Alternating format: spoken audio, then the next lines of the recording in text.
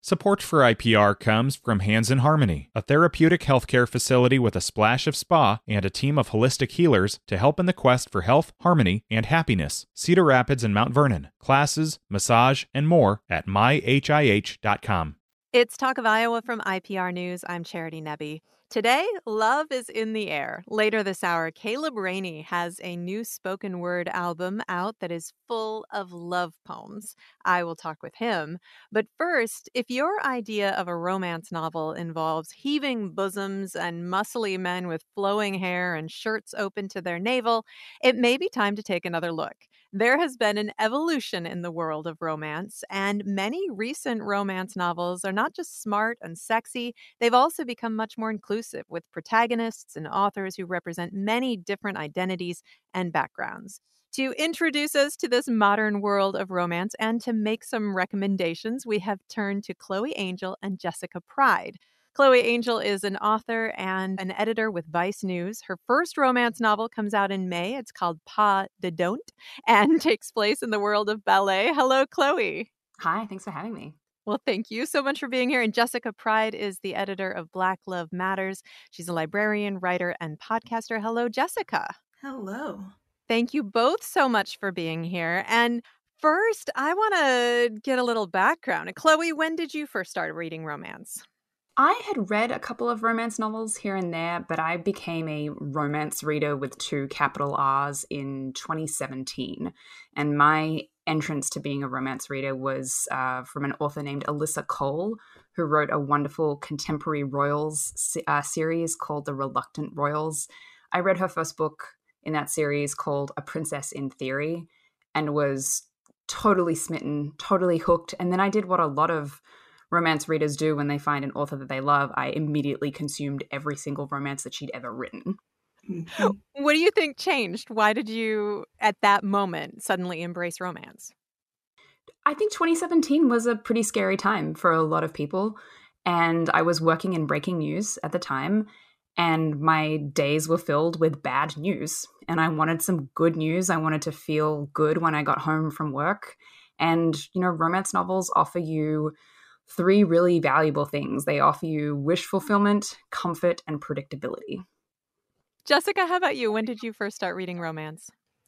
Well, if you really want to go back, I picked up several of my mother's Jude Deveraux novels when I was 11 or 12. Ooh. And spent my middle school and early high school years reading that author's entire backlist.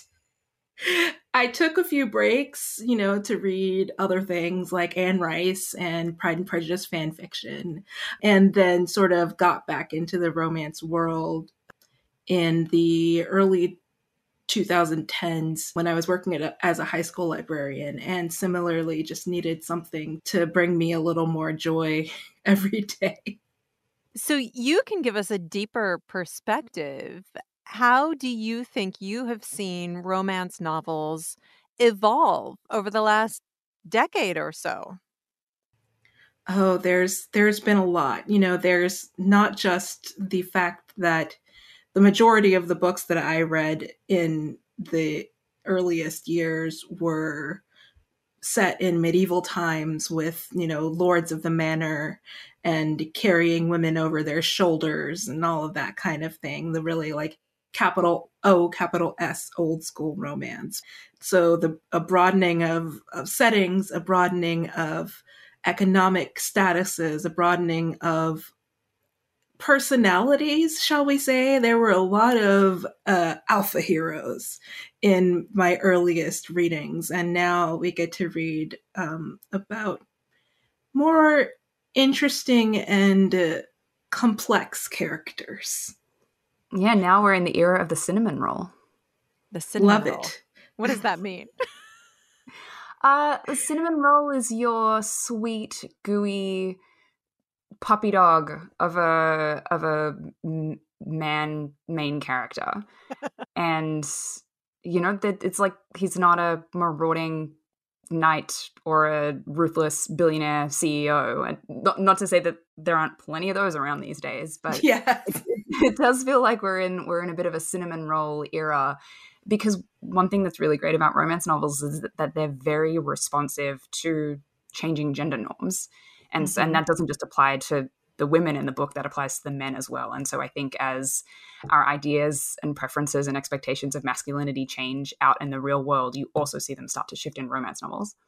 Well, and I recently have been reading romance novels because I have needed an escape recently. And I had tried some romance years ago, was not very taken with it at all. My foster sister read Harlequin romances like they were candy. And I was like, not for me. And I have found that with the modern romance novels that I have dipped into, I'm like, oh, these are people that I recognize. Oh, these are people I would be interested in. These are people I have things in common with. And that was not something that I felt with those past books. And I mean, I want to talk about how much more diverse romance is now. But before we do that, Jessica, I think that there's a misnomer that romance has been entirely lacking in diversity for a long time. And you wrote a wonderful essay about the fact that there have been Black romance novels for a long time. Give me a little bit of perspective. Absolutely. So, if you are in the mainstream and you're only seeing a certain group of romance novels on the bookshelf in a bookstore or a grocery store, anything, you might think that there is only one particular kind of romance novel in existence. And even with the advent of social media, there are still new readers and even people who've been around for a little while who are like, where are the Black romance? Where are the Black stories that are about happiness instead of trauma? But Black authors have been writing romance for longer than I've been alive. And, we can talk about the BJs. Beverly Jenkins and Brenda Jackson are the two that most people might recognize, at least their names, even if they haven't read their books. And both I of them had the great honor of getting to interview Beverly Jenkins when I lived in Michigan. I read her novel Indigo, which was a complete joy. So yes, absolutely, such a great novel. And they've been writing since the 90s, and there are other authors, Sandra Kitt, Shirley Hailstock, who have been writing since then or from even before in the 80s and the 70s. And Alan Shockley was writing queer women in the 70s. And these are names that don't come up in the conversation very much, in part because sometimes their books just sort of disappeared from the rhetoric, and people think if it's not in my face, it doesn't exist. And because, some people think that with the advent of trade paperback, that's when more Black romance authors were publishing, or with the advent of independent publishing. And of course, trade paperback and independent publishing have made so many more voices possible to be published. But that doesn't mean that they weren't there before. That just means that they are now harder to find because they might be out of print, or they were just sort of lost in the shuffle. well, and of course, our digital access to information makes it possible now to really look at a broader scope of who's writing romance and what romance novels are out there. But if you look right now, you see even just the variety of names of authors that tell me that, we've got Latinx authors, we've got just people from all different backgrounds who are writing romance novels, Asian authors, and also often incorporating their own unique identity or their cultural background into those stories. Chloe, give me your perspective. Well, something I'm continually surprised by, even though I learn it over and over again, is the sheer scale of this genre. There really is something for everyone, because there are so many different kinds of people writing and so many different kinds of stories getting written.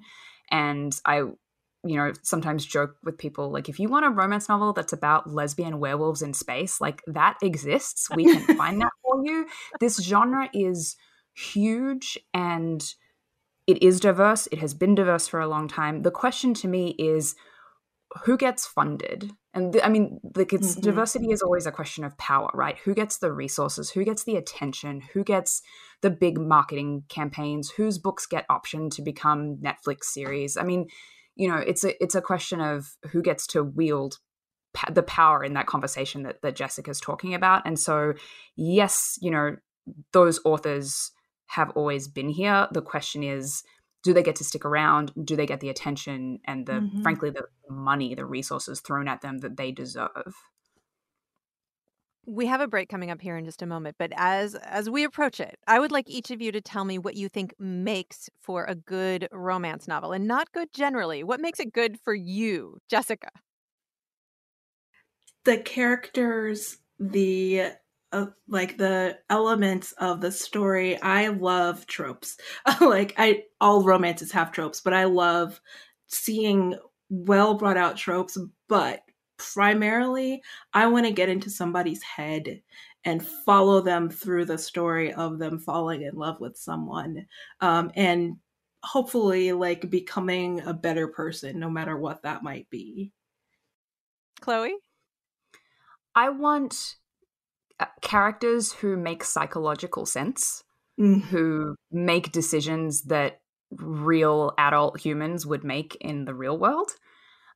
This is why I have such a problem with a lot of fake dating romances, because I don't believe that's something a lot of real adult humans do in the real world. And so for me to get on board with one of those, it's got to be really well executed.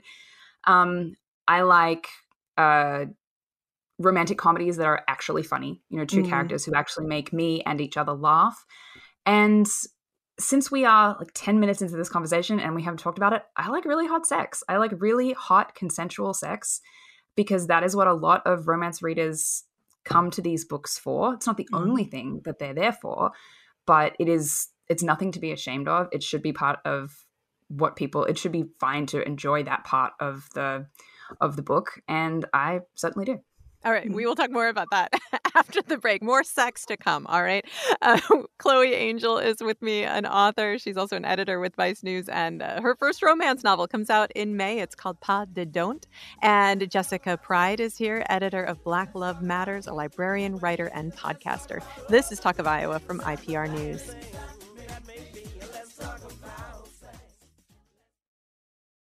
Support for IPR comes from Hands in Harmony, a therapeutic healthcare facility with a splash of spa and a team of holistic healers to help in the quest for health, harmony, and happiness. Cedar Rapids and Mount Vernon. Classes, massage, and more at myhih.com.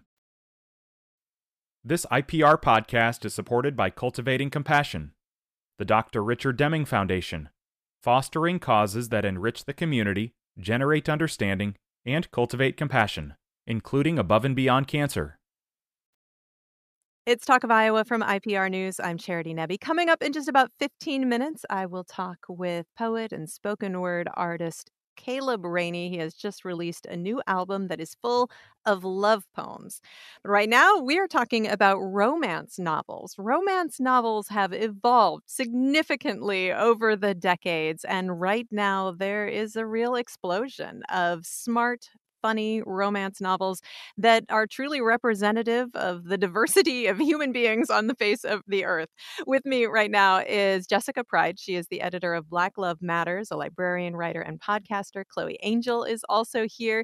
Her first romance novel comes out in May. It's called Pas de Don't and takes place in the world of ballet. And we do need to talk about sex. We were just starting to do that before the break. There are romance novels where the sex is largely implied. There are romance novels where the authors are writing relatively graphic or at least detailed sex scenes. And I will say, Chloe, you brought this up just a moment ago, that I feel like the kind of sex that we are experiencing in these modern romance novels is very different from what was represented in those Harlequin romances that my sister loved to read so much. We are seeing consensual sex where consent is part of the hotness of what's going on. I mean, tell me how you think that part of romance novels has evolved. Like I said, one of the great things about this genre is that it's really responsive to social mores and norms as they change out in the real world. And so as there has been more of an emphasis on women's pleasure, as there's been more of an emphasis on consent and methods of birth control out in the real world, that all shows up in romance novels. And, one of the most masterful things I think a romance novelist can do when they're writing a sex scene is a consent check that makes sense for the characters, that moves the scene along, and that, as you say, makes the sex hotter. And that's not the kind of thing that you would necessarily have found in a book 10 years ago, 15 years ago, certainly not a generation ago. And I think it's a powerful way to model for a reader what they can and should expect in a relationship. And that's true beyond the sex as well. One of the things that this genre does is imagine a world where people, a lot of them women, get everything they want and everything they deserve. So they deserve to be treated with respect, and in the bedroom and outside of it. Jessica, you want to add anything to that? That was all so important. Yes. And, the enthusiastic consent is something that we talk about a lot, because it's not just, oh, yeah, sure. It's very much yes, absolutely yes. And the way that that can be done in a romance novel can be something that is only touched upon or every single step broken down. And each author who pulls out this whole scene is, a master of being able to just make you live in the scene, like you are there. And it could be just something that is full of euphemisms and even just sort of one person's feelings. You don't have to be in both characters' head at the same time, or all three, or however many people are having sex at that moment. And to your earlier point about the breadth of the genre, if reading really explicit sex scenes is not for you, there's such a huge range of heat levels. Mm-hmm. There are romance novels where the two characters barely contemporary romance novels where the two characters barely touch, and then there are romance novels that are they're like 8 sex scenes in a trench coat, and it's still a romance novel, but plot might not be the main attraction. Well, it's one of something you said, Chloe, earlier about how in these romance novels where consent is a part of the sex scenes, where these relationships are aspirational, it does make me think of the number of women that I have in my life who have confessed to me that romance novels are where they learned about sex because of inadequate sex education in their school, or lack of birds and bees conversations with their parents, where they really didn't know anything about sex, learned it from romance novels. And that used to kind of give me the shivers thinking about some of the romance novels that were out there. It wouldn't bother me nearly as much to hear somebody say that now, because I feel like people are well represented and a lot of these relationships are aspirational, healthy relationships. Maybe that's not such a bad thing now. Mm-hmm. No, I think that's a great thing. I mean, to be clear, I also think the state should fully fund comprehensive sex education. As a romance novelist, I do not accept the responsibility of educating the people. That's not my job. And as a mom, I'll say that it is our responsibility to have conversations with our kids as well. Not interested in being a replacement. So I want to talk about specific books that you guys really love. And, they can be examples of specific kinds of romance novels that you love. Send us in a few different directions as readers. Chloe, why don't I let you go first? Tell me about one of the books that you think people should read. Well, first I'll say that asking me to pick just a handful is like asking me to pick my favorite child or my favorite Spice Girl. It's not fair. But there are a couple that I recommend. I'll break them into 2 categories. One I recommend to the romance curious, and the other to people who are maybe already dipped their toe in the genre and want to read more. To the romance curious, I recommend A Princess in Theory, which I mentioned earlier as my gateway. Right. It's my gateway book. It's by Alyssa Cole. It is The Princess Diaries meets Black Panther is the best way I can describe that particular combination. And I'm going to say the words that will make a romance reader just thrill, which is it's the first in a series. So if you like it, you can just keep on reading. Honestly, the best discovery you can make when you read a book that you love in romance is the discovery that, oh God, there's more. Well, okay, that makes me want to ask another question. Mhm. Because, so again, I've been dipping my toe into the romance world, and I'll read a book that I really love and then read a second one by that author. And if it's exactly the same as the first one, then I'm not interested in reading anymore. I mean, some authors do get too formulaic, but with a series, it seems to me that you want to have the same feel, but you want to be surprised a little bit, right, Chloe? Yeah, Jessica mentioned tropes earlier, and I think some of the strongest series, each book represents a different trope. So you might have enemies to lovers as the first one. You might have fake dating as the second one. I'll still read it if it's good. You might have, friends to lovers as the third one. And then there are some authors who just do one particular setup really, really well, and I'll read it from them over and over and over again. And one of those authors is Sherry Thomas, who does what I would call marriage in trouble or second chance romance better than I think anyone living or breathing on the planet. The degree of difficulty of taking two people who have really wounded each other, who have really hurt each other, and either getting the wounding party to grovel so effectively that you actually want him to have a second chance, or getting them both to grow and change and understand themselves and each other over the course of the book to the point where they can stop hurting each other. It's like, this is Simone Biles level difficulty, and Sherry Thomas is the only person I've read who does it as well as she does. Nice. And the book I would recommend in that is Private Arrangements. Private Arrangements. All right, Jessica, give me a book. Okay. Since we have already talked about Beverly Jenkins's Indigo, I am going to repeat that is an amazing book and move on, because she has a lot of books that you can check out. I recommend just taking your time, pacing yourself. You will always have a Beverly Jenkins book to read. I want to go in a pretty different direction and talk about The Romantic Agenda by Claire Kahn. It's a contemporary romance novel, and Joy, the main character, is asexual. So if you are looking for a romance novel that is more about the romantic relationship than the sex, this one would be one that you might find interesting.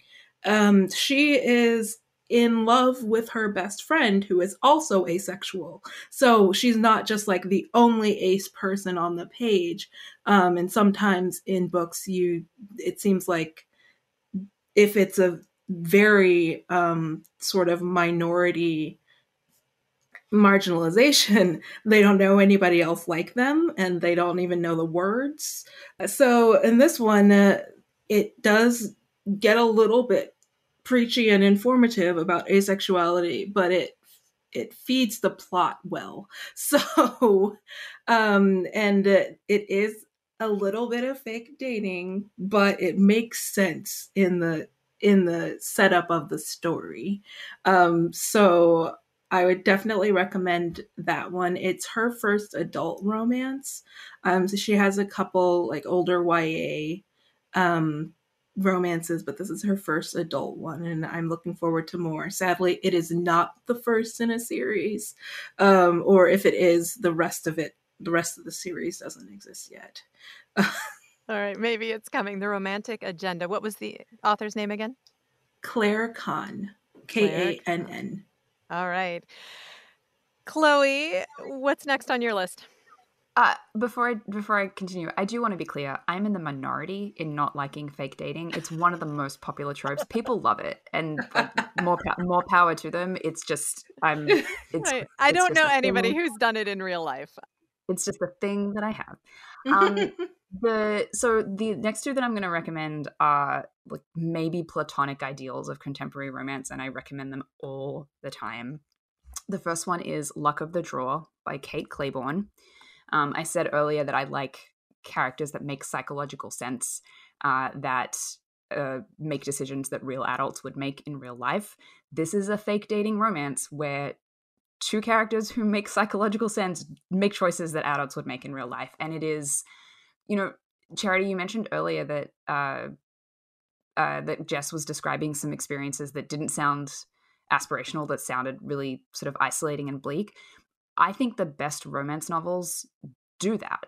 And they manage to mine joy and happiness and resolution out of sometimes very dire circumstances with really high stakes. Mm-hmm. And that is absolutely what this book does. And, it's two people who have one person who has really good reason to be an enemy of the other person. And they sort of throw their lot in together. And, it's a book about grief and like reconciling yourself to the to what your childhood actually was. I mean, it's a very heavy book, and it's just done absolutely beautifully. There are a couple of romance authors where I would read a shopping list if they wrote it, and Kate Clayborn is one of them. Kate Clayborn, I will read your shopping lists. And the final one is Fire Season by Katie Casey. It's a baseball romance. It's a gay baseball romance. It is the second in a series. I know nothing and care nothing for baseball. Katie Casey is the only person who can make me care about baseball. And this book is the most masterful slow burn that I have ever read. The sexual tension is so intense. The yearning is so intense.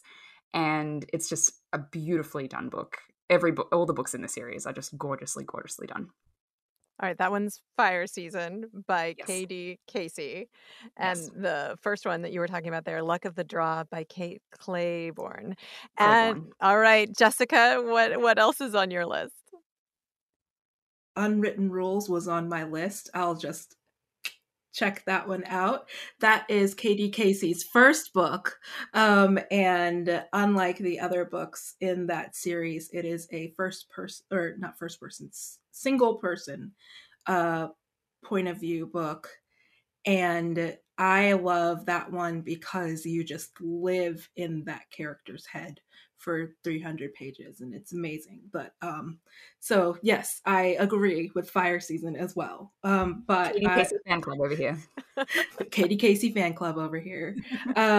As for another recommendation that is kind of outside of the norm, I'm going to go with The Duke Who Didn't by Courtney Milan. It is a historical romance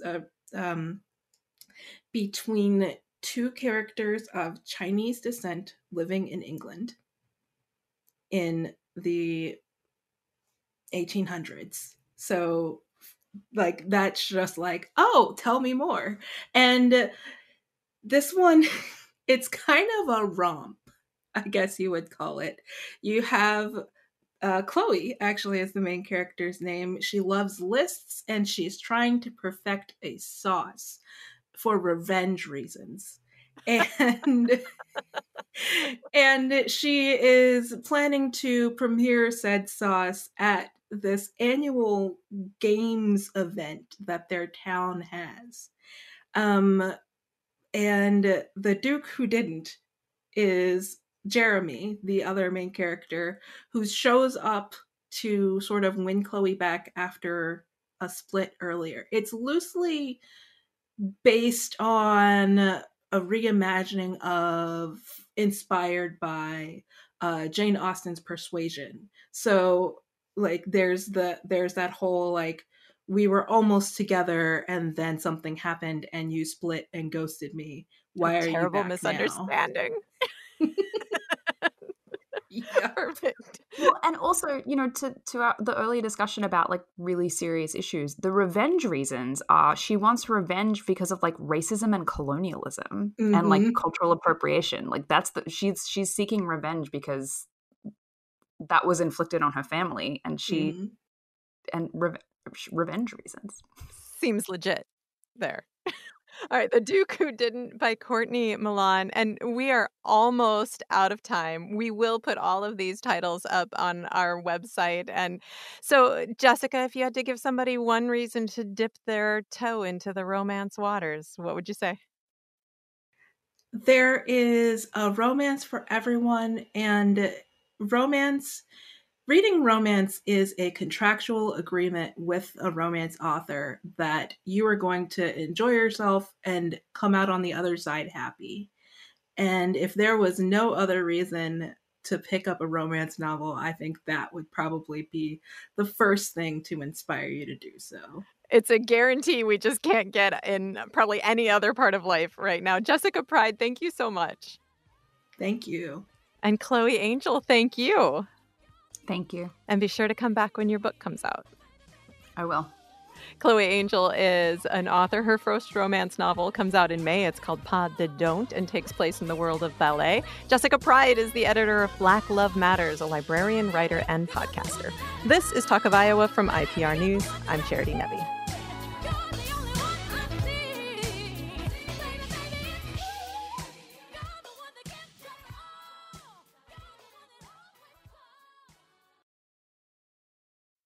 This IPR podcast is supported by Cultivating Compassion, the Dr. Richard Deming Foundation, fostering causes that enrich the community, generate understanding, and cultivate compassion, including above and beyond cancer.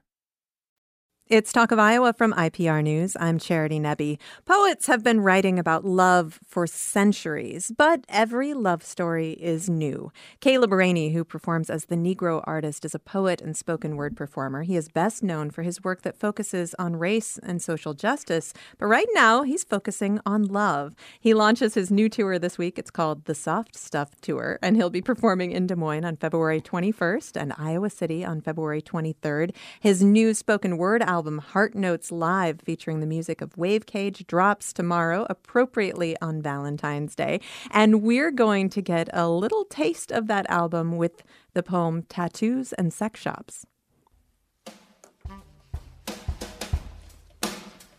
We are today and always attempting to make something permanent out of pain and pleasure.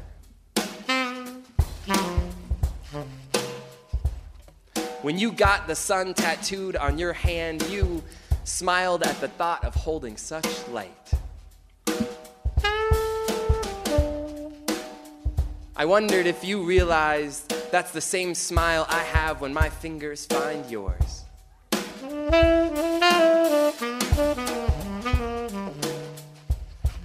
I traced truth and love across my wrists to insist that you taught me the two things I have in this life.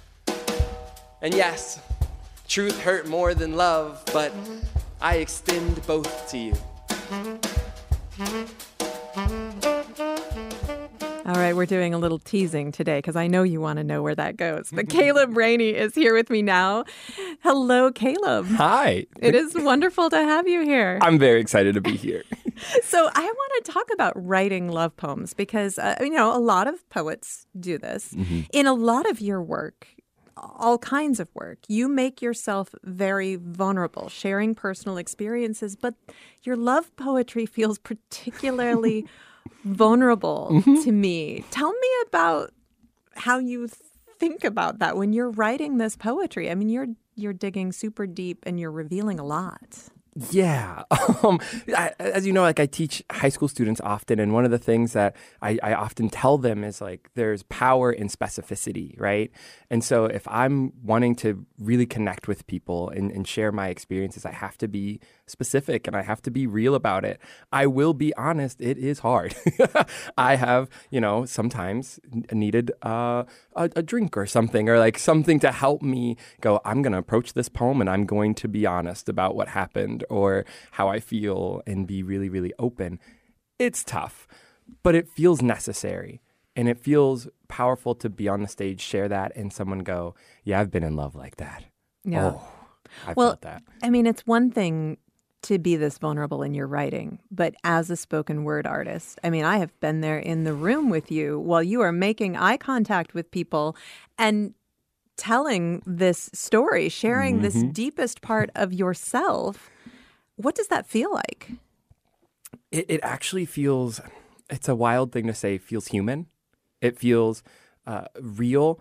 In some ways, it's very terrifying. I mean, you've seen me like nearly cry in a poem, right? And lose my words because I'm in that emotion and in that love so deeply. But sometimes seeing the other people is actually kind of grounding, right? Because I'm going, oh, I'm doing this because we've all felt this. We felt something like this. And that's why I'm doing this. And so it kind of grounds me, even though it's terrifying. Even though you can like sometimes see my hands shake or my knees like shaking, it's still important, and it still makes me just feel more human and connected. I think about people who write love songs and sing love songs.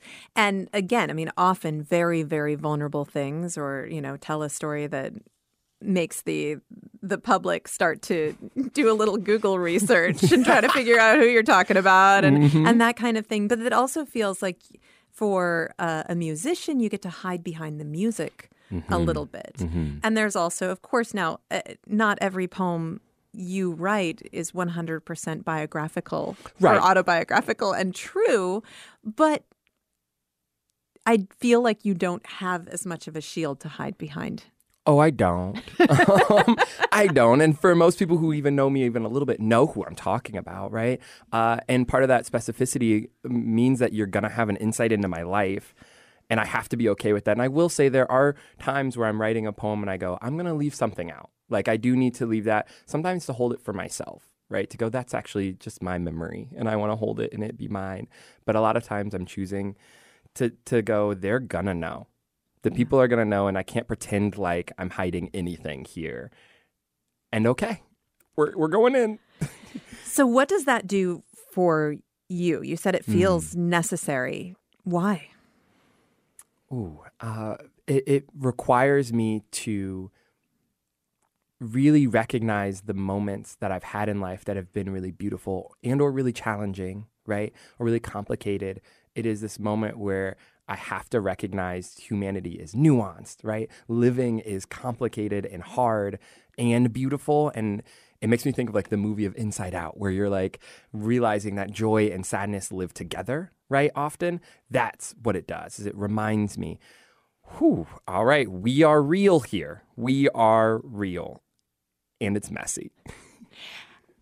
A lot of us, if we talk through some of our past relationships, we learn things about ourselves. I mean, is this therapeutic too? Oh, absolutely. I like to think from a lot of the poems that I've written, I become a better version of myself by having myself reflect on who I was, why I believed that, or if I love this much, what do I do with this much love, right? And will I love that way again? Those kind of questions are questions that I'm forced to ask myself when trying to put something on the page or on the stage. And by doing so, I think the next time I'm addressing those questions, I have better answers. I know more about what my love looks like because I've written dozens of poems about what my love looks like. And it gives me a better picture. And I think it makes me a better partner, or just generally a better person to help other people understand love. So you write a wide variety of love poems. Some of them, take us into the happiest part of a relationship. And some of them explore heartbreak. Let's listen to a little bit of one of your poems that explores heartbreak. This is called Heart Surgery. When my 5.5-year relationship ends, I ask my best friend, how do I move on? He says, you know how you reach in your closet, pull out a sweater and there's one of her hairs on it? It's like that. You must remove the loose strands. Her hair was the first thing I noticed about her. Marching on a high school football field, the summer's heat seemed to flicker from the fire on her head.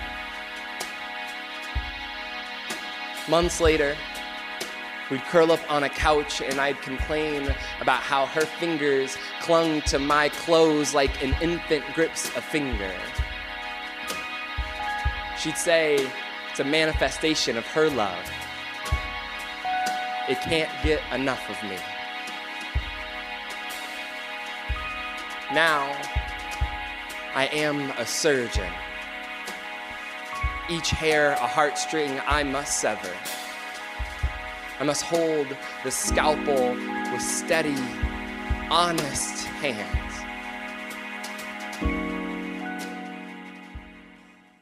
Just a little bit of heart surgery. So we talked about writing this poetry to be therapeutic, to learn about yourself. Is it also part of the healing process for you? Oh, yes. Especially the poem we just listened to, Heart Surgery, was a poem that I wrote actually thinking that it would never touch a stage.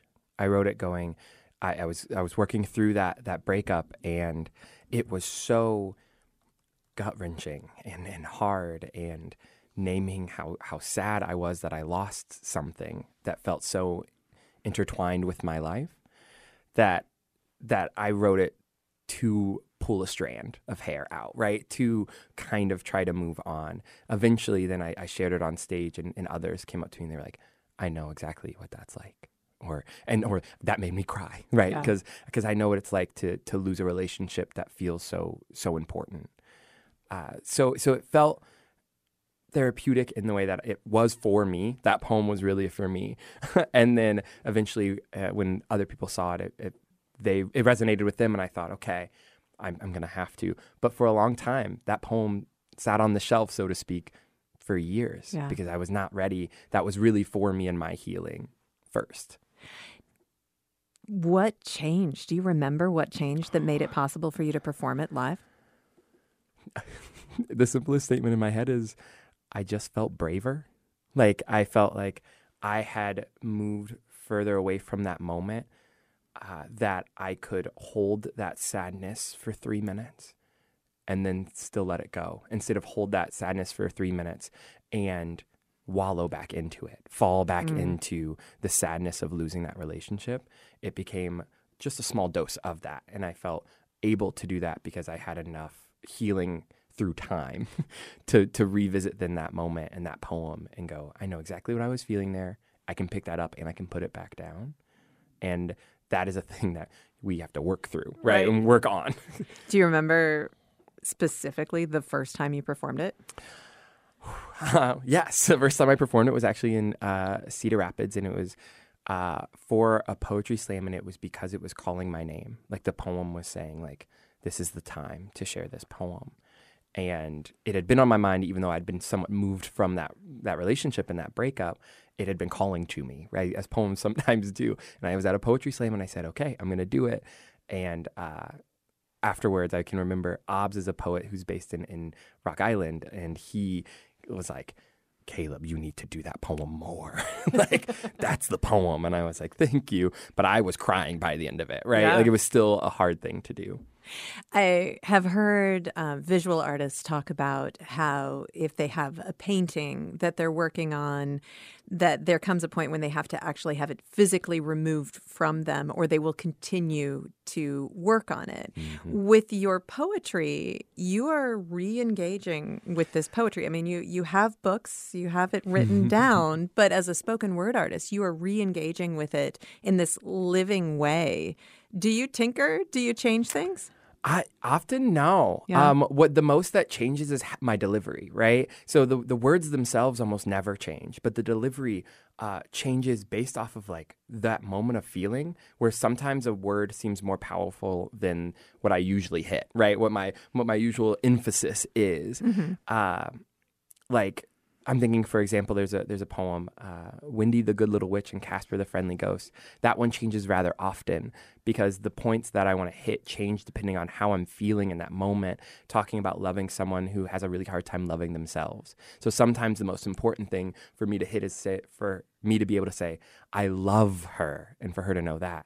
Or for it to be, I love her, right? And like that difference sometimes feels so important. And in that performance, I'll shift. So we've talked a lot about how these are your stories and you are being very vulnerable, and every love story is unique. But of course, love is universal. Mm-hmm. So I am positive, because I know it, I've had the experience, and I am positive that every audience member has experienced something that resonates with one of your poems. What do audience members, what do people tell you about your stories? Because these are your stories, but then they belong to us too. Yes, they. That's a really funny question, because that is something. When I do poems about race, I've been very prepared for those conversations afterwards. The poems about love, I'm almost never prepared for, because they're so intimate, and like someone will come down and tell me, oh my gosh, like my partner did this. And I'd be like, oh, I like what? I wow, didn't you need didn't need to tell no, me that, right? Or we But they worked through needed this. to tell you that. And they did. And I'm actually really happy that I got to be the person to receive that, because I know the power of telling, right? Right. I know the power of sharing and how powerful that is for the person doing the sharing. So I receive that and I'm like, okay. And sometimes I have to remind myself, like, Caleb, you don't have to do anything with that info. Like, you don't need to, like, really, you were there to listen and just take that in. Because they'd be like, oh, we can talk about, tattoos and sex shops. And they might be like, yeah, me and my partner. And I'll be like, okay, cool. All right, thank you for that. But also then the heartbreak and being like, I don't think anyone's ever told like my story of my heartbreak before, or loving someone. Or on the other end, I know that I've been loved that way and I didn't receive it then, but it's really powerful to hear it now. For example, with that poem of Wendy and the Good Little Witch, it was like, I've had people come up to me and go, I knew my partner loved me, but I have always dealt with self-esteem and not been able to accept love. It's really powerful to hear someone still profess love for someone who has a hard time hearing it. Things like that come up. It is a level of intimacy that is rare, I think, especially in public spaces, because you're coming up to me after a show. Like, I'm standing next to a stage and you're like, we're strangers, right? Yes, I don't know your name, or you just told it to me and you're telling me, hey, like these deep, deep things that sometimes I don't tell anyone else, I'm sharing with you. Powerful and sometimes uncomfortable, I'm not going to lie. Yeah. Yeah. Well, thanks for going there for us, Caleb. I will, every time and time again. Caleb Rainey, thank you so much for being here today. Thank you for having me. Caleb Rainey, the Negro artist. His spoken word album, Heart Notes, drops tomorrow. That's Heart Notes Live, drops tomorrow, featuring the music of Wave Cage. And he's launching the Soft Stuff Tour this week. You can find out all about it on his website, thenegroartist.com.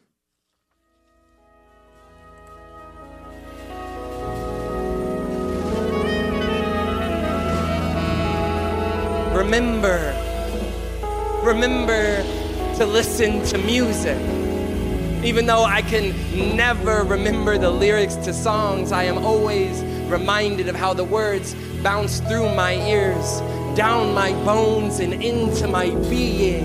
This is true love, because I accept them for who they are and do not try to tame them. Remember to solve more puzzles, to remind myself that pieces can still come together to make magnificent art. And remember to collect more playing cards, to remind myself that life's a deck, and there's a Queen of Hearts out there somewhere. You just have to pray for a good shuffle. And remember to play with kids, because they have the key to life since they haven't lost theirs yet. It's not selfishness, it's not security, it's not systems, it's simple. Love easy.